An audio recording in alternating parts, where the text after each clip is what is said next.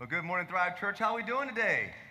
I want to welcome you guys and all of those watching online as well as we continue our series in the book of Acts. If you're new with us today or newer, we've been journeying in the book of Acts since Easter, looking at the movement that we're a part of that's been unstoppable. This movement that's been called Christianity, Christ followers, believers. And we're looking at how it all started. And so if you have your Bibles, turn to Acts 21, verse 15 this morning. Acts 21, verse 15. Last week I shared with you what I believe to be the most important forgotten aspect of spiritual growth, which is relationships. That discipleship, relationships are important. Somebody would ask, well, how does someone leave addiction? Well, they have to leave their circle first. If they don't get a new circle, they'll never leave addiction, because that's where all that is. It's your relationships. Well, today I also want to talk about something that's very important. And I believe that what I'm going to talk about today is the most important attribute for followers of Jesus that most of us never think about, and it's not seen in our culture today. And what we're going to see as we look at the Apostle Paul's life, we're going to see probably one of the times where he is the most humble he has ever been in his life. And so realize how we got here. The Apostle Paul now is in his descent going to Jerusalem and then going to Rome. And Paul knows that at this point when he gets to Rome, it's over for him.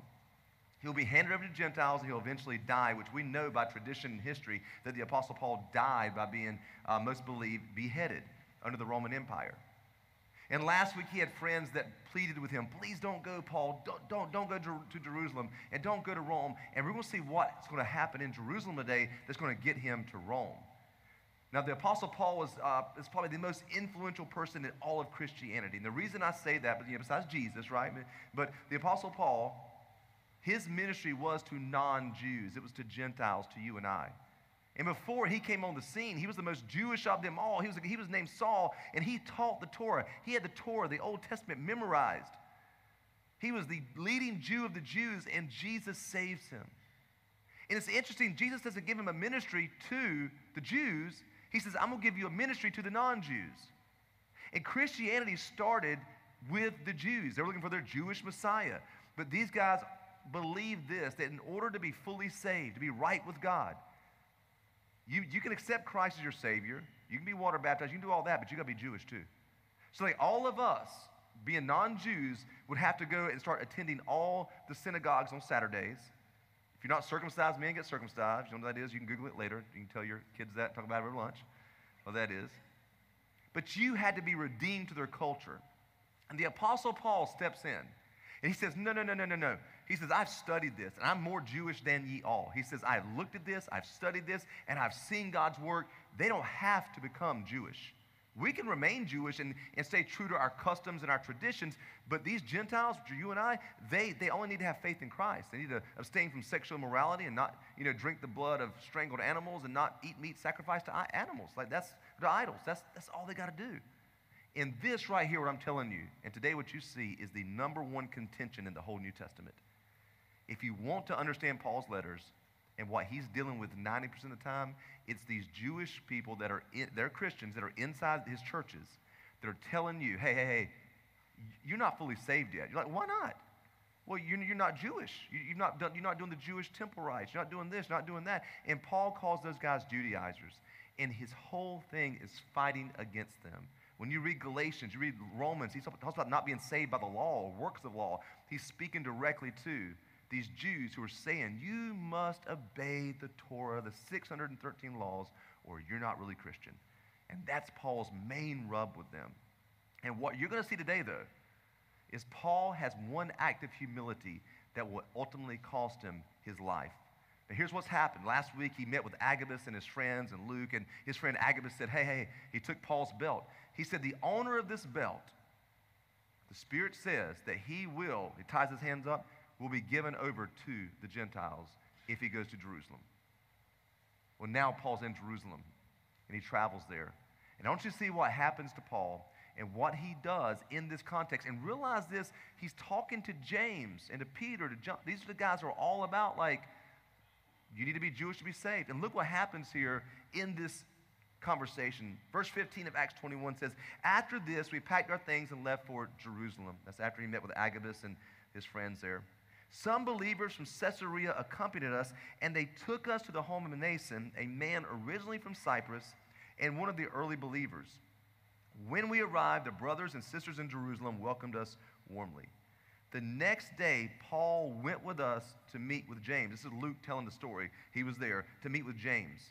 And all the elders of Jerusalem of the church were present. So this is Paul going into Jerusalem, the Jewish holy place. And he walks in there, and they're all in there. And it says this: after greeting them, Paul gave a detailed account of the things God had accomplished among the Gentiles through his ministry. Paul's telling them, hey, listen, I know you may not think that they are fully saved, but they're being filled with the Holy Spirit. We're seeing miracles. Addictions are being broken. Churches are being planted.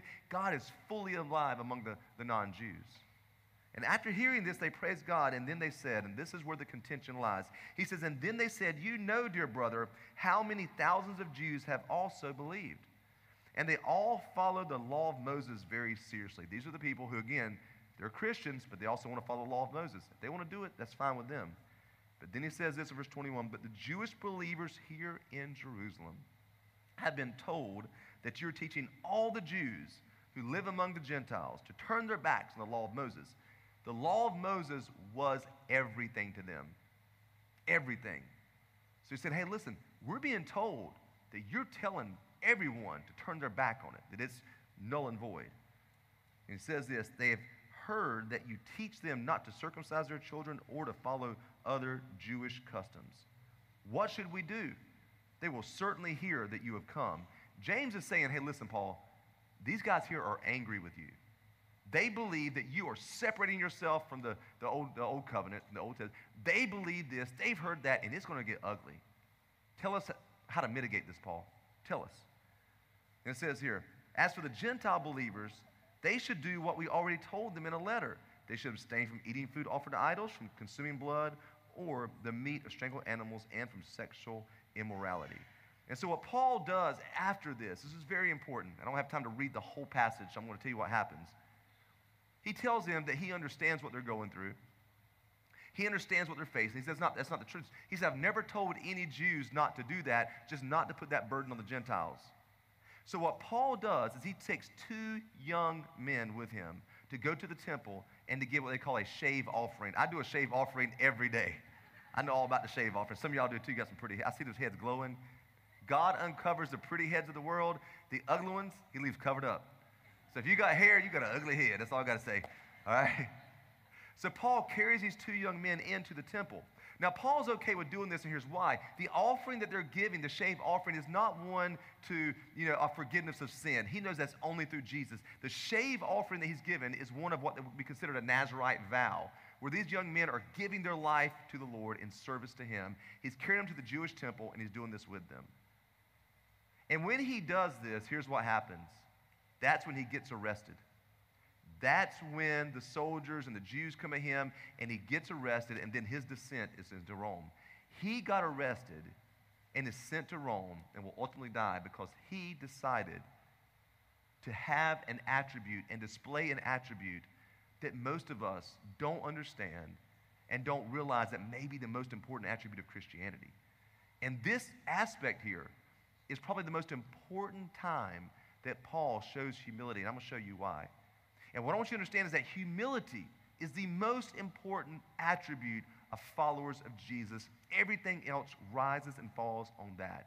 And so if you have your notes handy, write this down. Here's what I believe about humility. Here's what we're going to understand about Paul, is that humility gives you the greatest ability. Let's say it one more time. Humility gives you the greatest ability. I don't care what you don't know. I don't care how like a talent you have or something. I don't care what you think about yourself. If you have humility and you're teachable and you're humble, God can do anything with you. And God will do great things with you if you're humble. And see, what humility is, it's this. Humility is having a lower or modest view of your own importance. Pride is having an elevated view of your importance, of your opinions and your thoughts and the way you see the world. That's prideful, that you believe your way is right and everything you see, the way you see the world is right. Humility is saying, you know what? I may not be right. Let's figure this out together. Let's talk about this, and maybe I'm missing some things. And you got to realize Paul was not known for his humility. Now, was he humble? Yes. Now, and some of you will push back on this, but remember, the Apostle Paul was not Jesus. He wasn't perfect. Please. Please. The Apostle Paul had to defend himself many times in his letters. He comes off as being defensive. He comes off as being angry. In the letter to the Galatians, when you read Scripture, you got to read the tone of how it's been written too. Like Philippians, he's all about just rejoicing and God's loving and God's caring. And then Galatians, he's like, I wish those Judaizers, they're trying to get Gentiles to follow the law. He says, I wish they would emasculate themselves. He said that. He says too, if anybody preaches the gospel to you that other than what we've preached to you, let them be cursed. Like Paul over and over again, he calls them dogs at one time in the book of Galatians. Paul was always having to defend the Gentiles, defend the fact that they're really saved and protect them. And so he comes off a lot of times as very defensive, as very angry. And he had to stand up against Peter, James, and John, the very pillars of the church. In Galatians, again, he says, I withstood Peter to his face, meaning his actor's mask, because Peter would go and eat with Jews, but then not want to eat with the Gentiles and keep arm's distance because he wanted to have his reputation intact to all the Jews. So Paul was always confronting. Paul was always dealing with the issues. He was always defending. He was always in all of his letters. And here, he could have easily done the same thing. He could have said, James, I don't care what these Jews do. I don't care what they think. I know what is right. And I refuse to give in to them. He could have said that. But Paul, in an act of humility, says, here's what I'll do. I will go to the temple and show the Jews that I'm not against the law of Moses for us Jews. I will negotiate. I will compromise on this. Not in a sinful way, but I'll compromise for the relationship to make sure they know that's not what the real message is. I will communicate that. And Paul, in that act of humility, it cost him to be arrested, to be put in prison, and sent to Rome because of the act of humility. And I believe so many times that's what we miss in Christianity, that we miss as believers. We miss this attribute called humility. We're surrounded by a world that is people on platforms, it's people sharing their opinions, people believing they're totally right on a subject. We have politicians who call each other names back and forth. We are surrounded in a world that doesn't have humility. So therefore, we look at our relationships, guess what doesn't exist? Humility. Most of us have no idea what humility looks like in relationships or in church or a job or in friendships. We only know what pride looks like because we've been taught that. And I want you to realize this about humility. And here's something very important, Philippians 2, 3, and 8. When Paul writes to the church at Philippi, this church is infighting. And once he gets out of chapter 1 and he's talking about rejoicing and those things, he then turns to show them what humility in relational communities looks like. And in Philippians 2, 3, and 8, this is very important. This is what is called by most scholars the Christ hymn. They believe that the early church would sing this together, declaring who Christ is and what he did. And look what Paul writes to the church at Philippi in 2, verse 3. He says, don't be selfish. Don't try to impress others. Man, if we could just get that right there, we'd be good, right? He says, be humble, thinking of others as better than yourselves. Don't look out only for your own interests, but take an interest in others too. That's what Paul did. He didn't look at his own interests. He didn't think of himself as more important than James and the Jews and what they thought. He humbled himself and looked to their interest. And then he says this, you must have the same attitude Christ had. It's not like, I hope you do, I'm praying for you, I hope you get there. He says, you must have the same attitude that Christ Jesus had. And then he shares the Christ hymn. Though he was God, he did not think of equality with God as something to cling to, meaning that he didn't flaunt it. He didn't go around saying, hey, I'm God, you need to just back off. Listen, bro, back. Hey, I'm God in the flesh. Instead, he gave up his divine privileges. He took the humble position of a slave and was born as a human being. When he appeared in human form, he humbled himself in obedience to God and died a criminal's death on the cross. Therefore, and this is what humility does. He was humble, and he says, therefore, and the same applies to us. Therefore, God elevated him to the place of the highest honor and gave him the name above all names, that the name of Jesus every knee shall bow in heaven and on earth and under the earth, and every tongue declare that Jesus Christ is Lord, to the glory of God the Father. Humility is the attribute that sent Christ to earth in incarnation to save us from our sins. Humility. And that's what I want us to operate in. I want you to understand what humility is. How do I develop this? How do I grow in this? Because that's when people will see you most like Jesus, when you're humble. Now, here's the thing about humility. We'll write this down. Humility grows as pride dies. Humility grows as pride dies. I want to submit to you today that you can't just grow in humility. You can't just say, these 7 practices will make you more humble.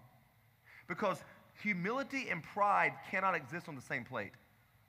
Because if you never lose your pride, if you still remain prideful and arrogant and try to develop humility, that's called false humility. You'll learn to say, I'm sorry, when you're not sorry. You don't really care what people think. You don't care about their feelings or emotions. You will develop a false sense of humility. And many people have that, a very, very, very facetious surface humility. The best way to develop humility is have your pride die. Sometimes it takes being humiliated to develop humility. Most people get very angry when they're humiliated. Why? Because it's humility. That word is in there. It's kind of like this. When my son was really little, we would drive by the James River, and he would see the rocks, and he would say, Dad, the rocks grew. I was like, no, buddy, the rocks didn't grow. The rocks don't grow anymore. Rocks aren't growing. He said, then what happened? I can see the rocks. I said, the water receded. See, inside of you as a follower of Jesus, inside of you is a humble, authentic self that God has created.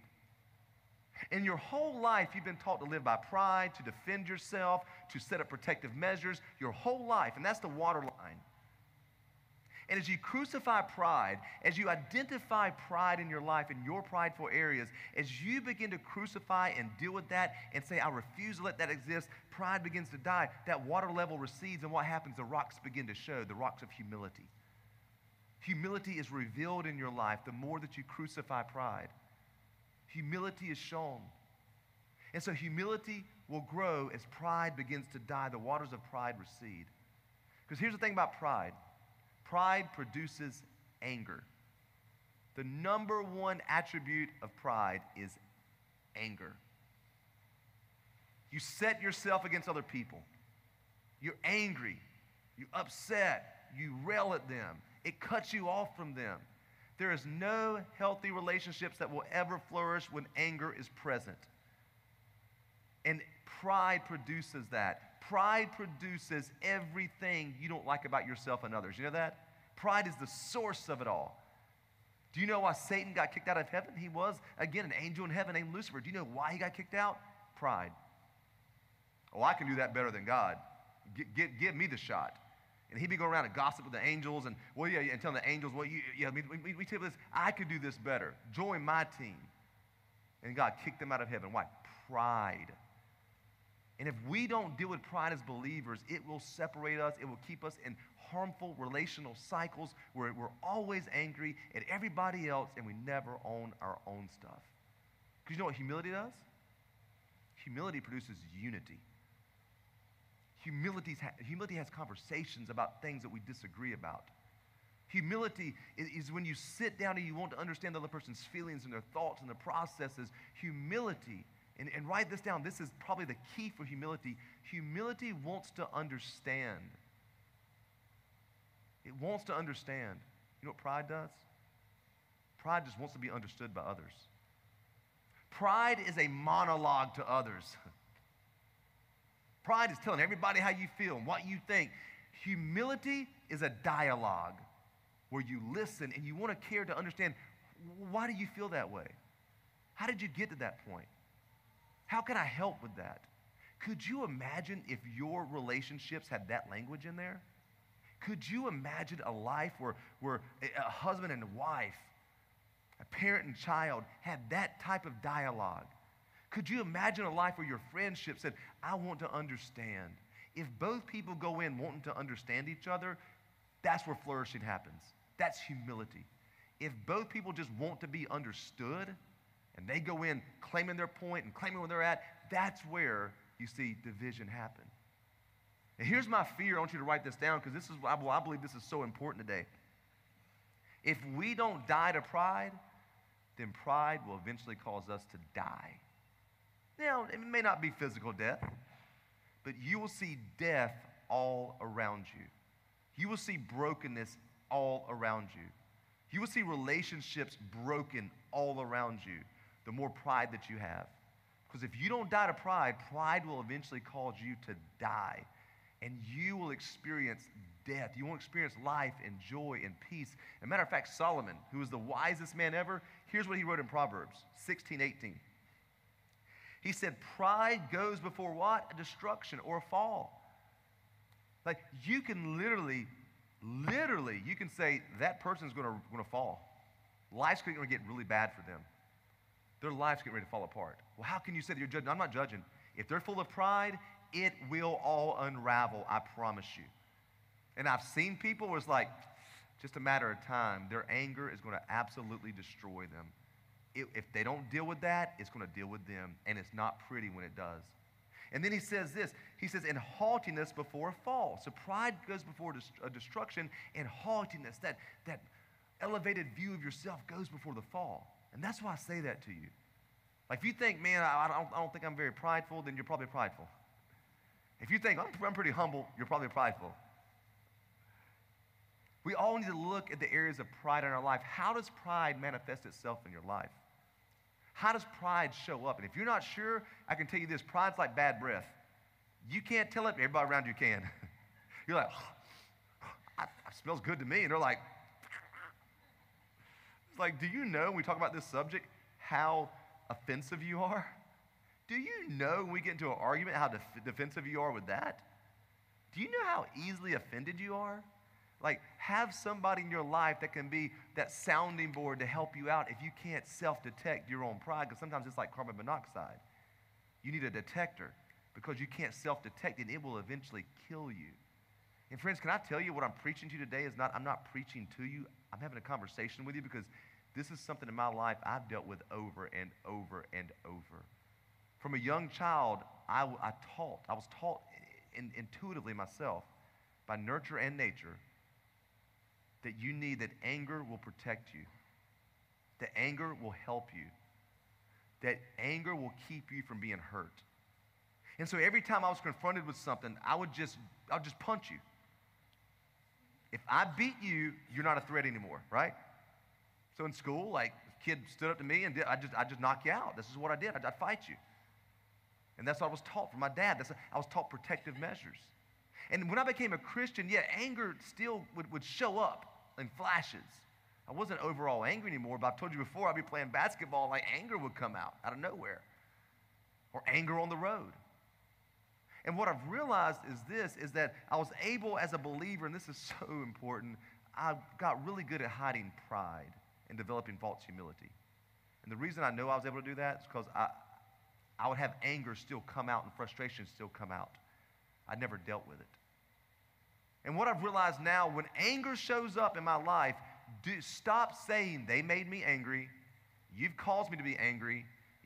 Stop saying you and start saying I. And deal with it and say, you know what? There is undealt with pride in my life. And I can tell you, every time that I've had something in my life that's been broken, every time, it all goes back to pride and anger. And we live in a culture, guys, everybody's angry about something, aren't they? Everybody's angry, and we're surrounded by that. And so as believers, what the world is looking for is they're looking for true humility, and they're attracted to that. They're attracted to authentic people who are humble people, who will have conversations, who will admit they're wrong. That's what they're looking for. So here's what we have to do, and I want you to write this down. Lower your pride so humility can rise. Lower your pride so humility can rise. Matter of fact, James, the half-brother of Jesus, he says this. He says, humble yourselves before the Lord, and he will lift you up in honor. The same thing that was said about Jesus in Philippians 2:3, that he humbled himself to the position of a slave, then God exalted. If you humble yourself, God can raise you up. If you'll lower your pride and let your humility rise, God can raise you up. He can raise your standard of relationships. He can give you promotions and opportunities that you never had before. And He will give you a quality of life where you actually enjoy relationships like you've never enjoyed them before. And I believe if we were able to tackle pride and look at pride and say, this cannot exist in my life, we would see flourishing on a level we've never seen before. Now, here's the thing I want you to do. I'm going to give you 3 signs that pride is causing premature death. 3 signs. And this is how you can begin to dictate that in your own life. And maybe instead of looking at other people's lives, look at your own life. But the first one is this here. You can't admit that you're wrong. You can't admit that you're wrong. You refuse. You will not own your part of anything. Now, the other side of it, some of you say, I'm sorry way too much, and you clean that up because you've been taught to say, I'm sorry, and beat yourself up. But some of you with pride, way opposite direction. You're not in the wrong ever. It's always somebody else. It's always that job. We get to a point in our age in life that you just can't you just begin to look that everywhere you go, you are? Is there a certain time we look and see that, like, it may not be the relationship, it may not be the church or the job or the friend? Don't we need to point and say, well, you know what? This is a cycle, and it's been going on my whole life. And to be sure, it can't be, because you will take your problems everywhere you go if you don't deal with them. And one of the signs of pride is being able to say, I was wrong. Or I can see your point of view. And not just that, but you're able to go and say, I'll put legs to it. Because one of the things I think that that people do, and this is false humility. False humility says, I'm sorry. But there's no legs to sorry. Do you know sorry has 2 legs? Sorry has 2 legs. I'm sorry has 2 legs. And that means that when somebody says, I'm sorry, I was wrong, they put action to it. I'm sorry, I was wrong, I'll now do this. People who have false humility or pride, they'll say, I'm sorry that I hurt your feelings, and never do anything about it. That's what false humility is. That's what pride is. You have to learn to admit that you're wrong. Or look at from someone else's point of view and understand how they feel about that situation and say, you know, I see how you feel. And man, I really understand that, like, how that looks and how that can feel to you. And here's what I will do. If you do that, you'll solve 90% of your marital problems. I'm sorry, I was wrong, and now here's the steps that I will take. The second sign of premature death that pride's causing that is, secondly, you will not ask for help. You'll figure it out on your own. You'll do it on your own. Somebody who's humble understands they don't have all the answers. They understand that there's smarter people in the room. They ask the questions, I've said before, what do you think, when they get around people? And they will ask for help. They will go see a counselor. There's nothing wrong with that, guys. I want to just remove that stigma as much as I can from this church. I love when I talk to someone and they say, I'm struggling and I'm going through a tough time, and I ask the question, are you seeing someone? Or do you have a spiritual sponsor, somebody who knows Jesus who's helping you, but are you seeing someone professionally? I love it. The greatest compliment you can give me as a pastor when you say, yes, I have a therapist that I'm seeing. There's nothing wrong with that at all. Because you have to understand that there are some things that are bigger than you. There's things that started in your childhood that you will not be able to overcome on your own, that you literally cannot see in yourself, that a professional can pull out of you. Because you have to realize this, a lot of times you will treat people and you will project upon people according to what your parents did to you. And you do need some help sometimes. Ask for help. And finally this morning, here's the third and final one. You rarely compliment others. Withholding love and withholding compliments is a way to make others secretly feel like they're not good enough, because you believe that you're superior, and you never want them to understand that you believe what they're doing is not good enough. Can I tell you this? Nobody has ever gotten better by either being criticized or not having compliments. Nobody. Well, I'm angry with them, I don't want to compliment them. They're not doing a great job, I don't want to compliment them. Maybe if you did, they would get better. Maybe if you complimented them on something they are doing well, they would rise to the occasion. Can I tell you a secret about men in here? Can I tell you a little secret, women? Men need compliments too. Because a lot of men just feel like they're not doing a good job. They don't feel like I know you look at them and think, well, he doesn't need that. Men need compliments too. And guys, can I tell you, women need to be complimented. But be very careful, as I said last week about the criticizers, be careful of people that are full of pride who withhold compliments because they're displeased with something. I have a saying, and it's this here. It's the compliment bridge, that compliments build a bridge. It's like bricks being laid to the other person. And you need about 10 compliments for every criticism that you show and you tell. Because if you weigh down a relationship with criticism, you'll never build a bridge. See, so if compliments laying the brick, you know what criticism is? You got to take a couple bricks away. So if you're trying to help someone in their life or you have a relationship with them, compliment them way more than you criticize them. Prideful people can't do that. It's innate. They want to punish people by withholding love and withholding compliments. But here's what humble people do. They compliment people, they're grateful for people, and they let people know how thankful they are for them all the time. Because humility knows that, listen, it's a lower or modest view of your own importance. I mean, guys, realize this. I live in a culture, in pastoral world, this is hard to say, but what it's become is a celebrity culture. Where you see guys on TV and really, I mean, it's crazy the following that some people have. And I believe what's happened is with the leaders of churches, and it's in all churches, we have some really good pastors, I mean, even in this area, is we have an elevated view of our own importance. And we think as we're on a stage teaching that we're more important, we're above that. You know, we have this elevated view. I think because of that, we then create people that go around that live out pride. Here's what I do know.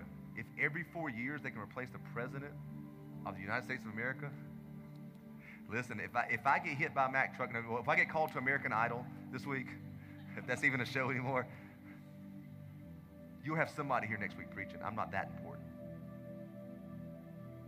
You know, when I go and spend time in nature, I love going to the ocean. I love going out into the mountains and seeing very vast, huge places. Because it helps me understand the world doesn't revolve around me. I'm not that important. In the scheme of things, I'm pretty small. And that's not beating yourself up. That's understanding your own importance in this world, your own opinion's importance. Your opinion is not that important. I know you formulated it and you're really, why you feel about things, but you know what? At the end of the day, it can be a prideful thing that separates you and others. Learn to lower that. You know, C.S. Lewis said this, I'll close with this quote. He said, humility is not thinking less about yourself. Humility is thinking about yourself less. Putting others' interest ahead of your own. Here's what I want for you. Here's why I'm preaching this message. I want you to find flourishing in all of your relationships. Develop humility. I want you to have God elevate you and continue to promote you in your life because of humility. And I want this church to be a Philippians 2 church where we're always looking out for the interests of others. We're always wanting to understand how that person feels and what they're going through. That we operate in that. Because I'm telling you something, at Thrive Church, when people walk into this building that do not know the Lord, I want them to say, man, I don't know what it is about this group of people here, but I am attracted to this thing, and it's called humility. And they see a humble community in this church, right? And that's my desire. So I want to pray for you this morning because of that. Father, we come to you right now, and if the greatest attribute we should grow in is humility, Lord, the most dangerous attribute is pride. Today, we humbly and we corporately come to you and say, God, help us crucify pride. Help us die to pride so pride doesn't cause us to die, God. We pray for that right now. Reveal to us the prideful areas. We're not forgiving. We're not loving. We're not listening. Help us with that, Lord, in the name of Jesus. I pray that this week would be the start of a journey for some who have never confronted their own pride in their life.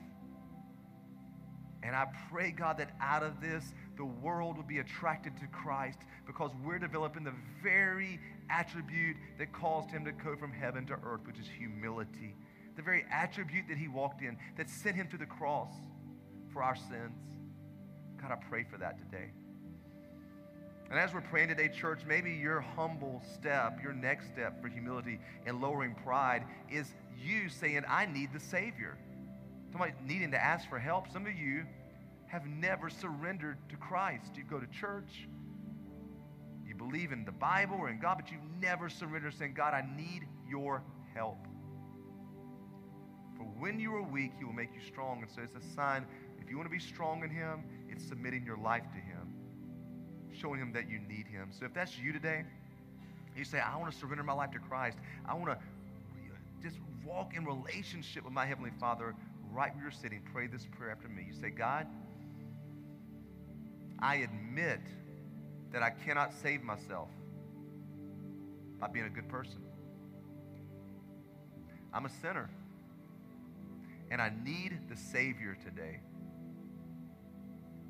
I believe that Jesus is Lord. I believe he died on the cross, and I believe he rose again on the third day. Today I repent. Turn from my old life. I receive new life. Thank you for saving me. Jesus, you are my Lord today. In your name I pray. Amen. Amen.